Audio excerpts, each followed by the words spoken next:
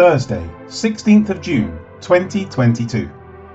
And they heeded him because he had astonished them with his sorceries for a long time.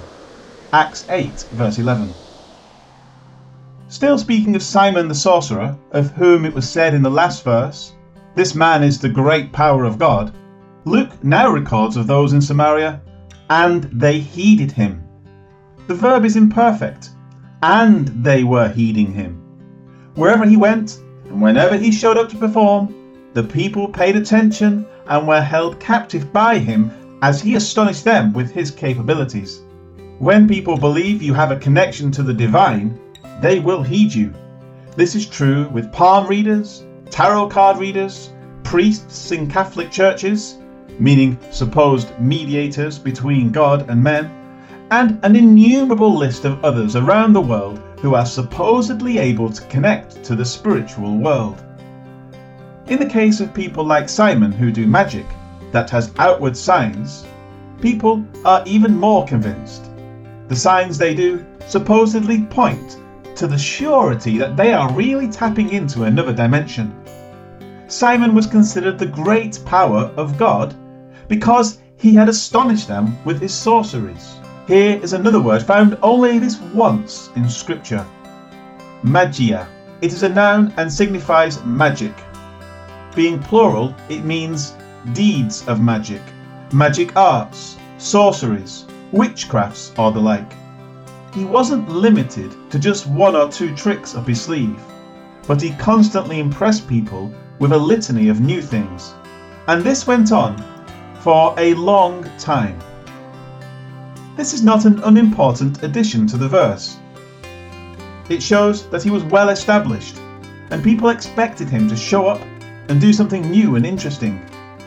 The reason for this specific detail concerning his abilities, the signs that supposedly accompanied them, and the long duration of time that he had done these things, is to then contrast him and his practices with that of the disciples who had recently come to the area. Life application. Since the coming of television, people like Simon have been able to obtain a much wider audience to fool even more people than would have ever been thought possible. Such demonstrations of magic excite the mind and make people even more curious about the person and his abilities.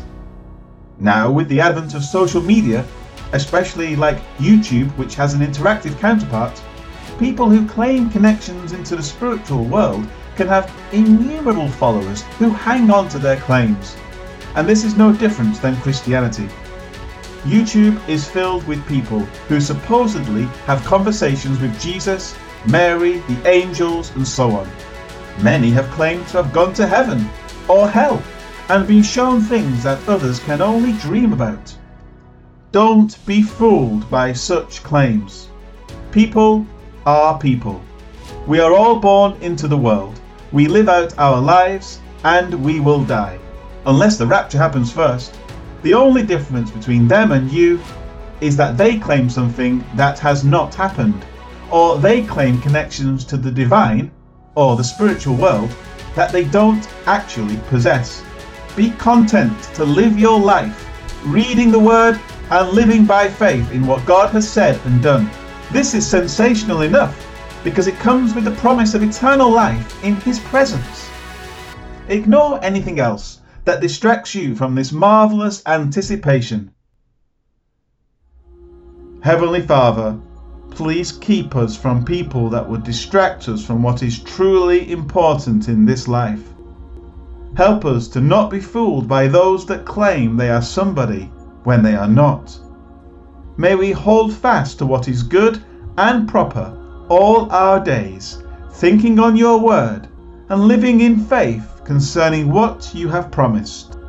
Amen.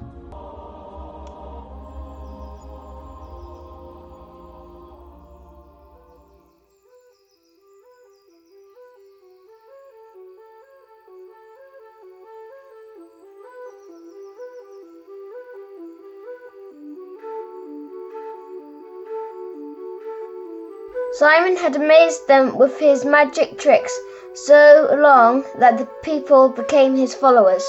Acts 8 verse 11.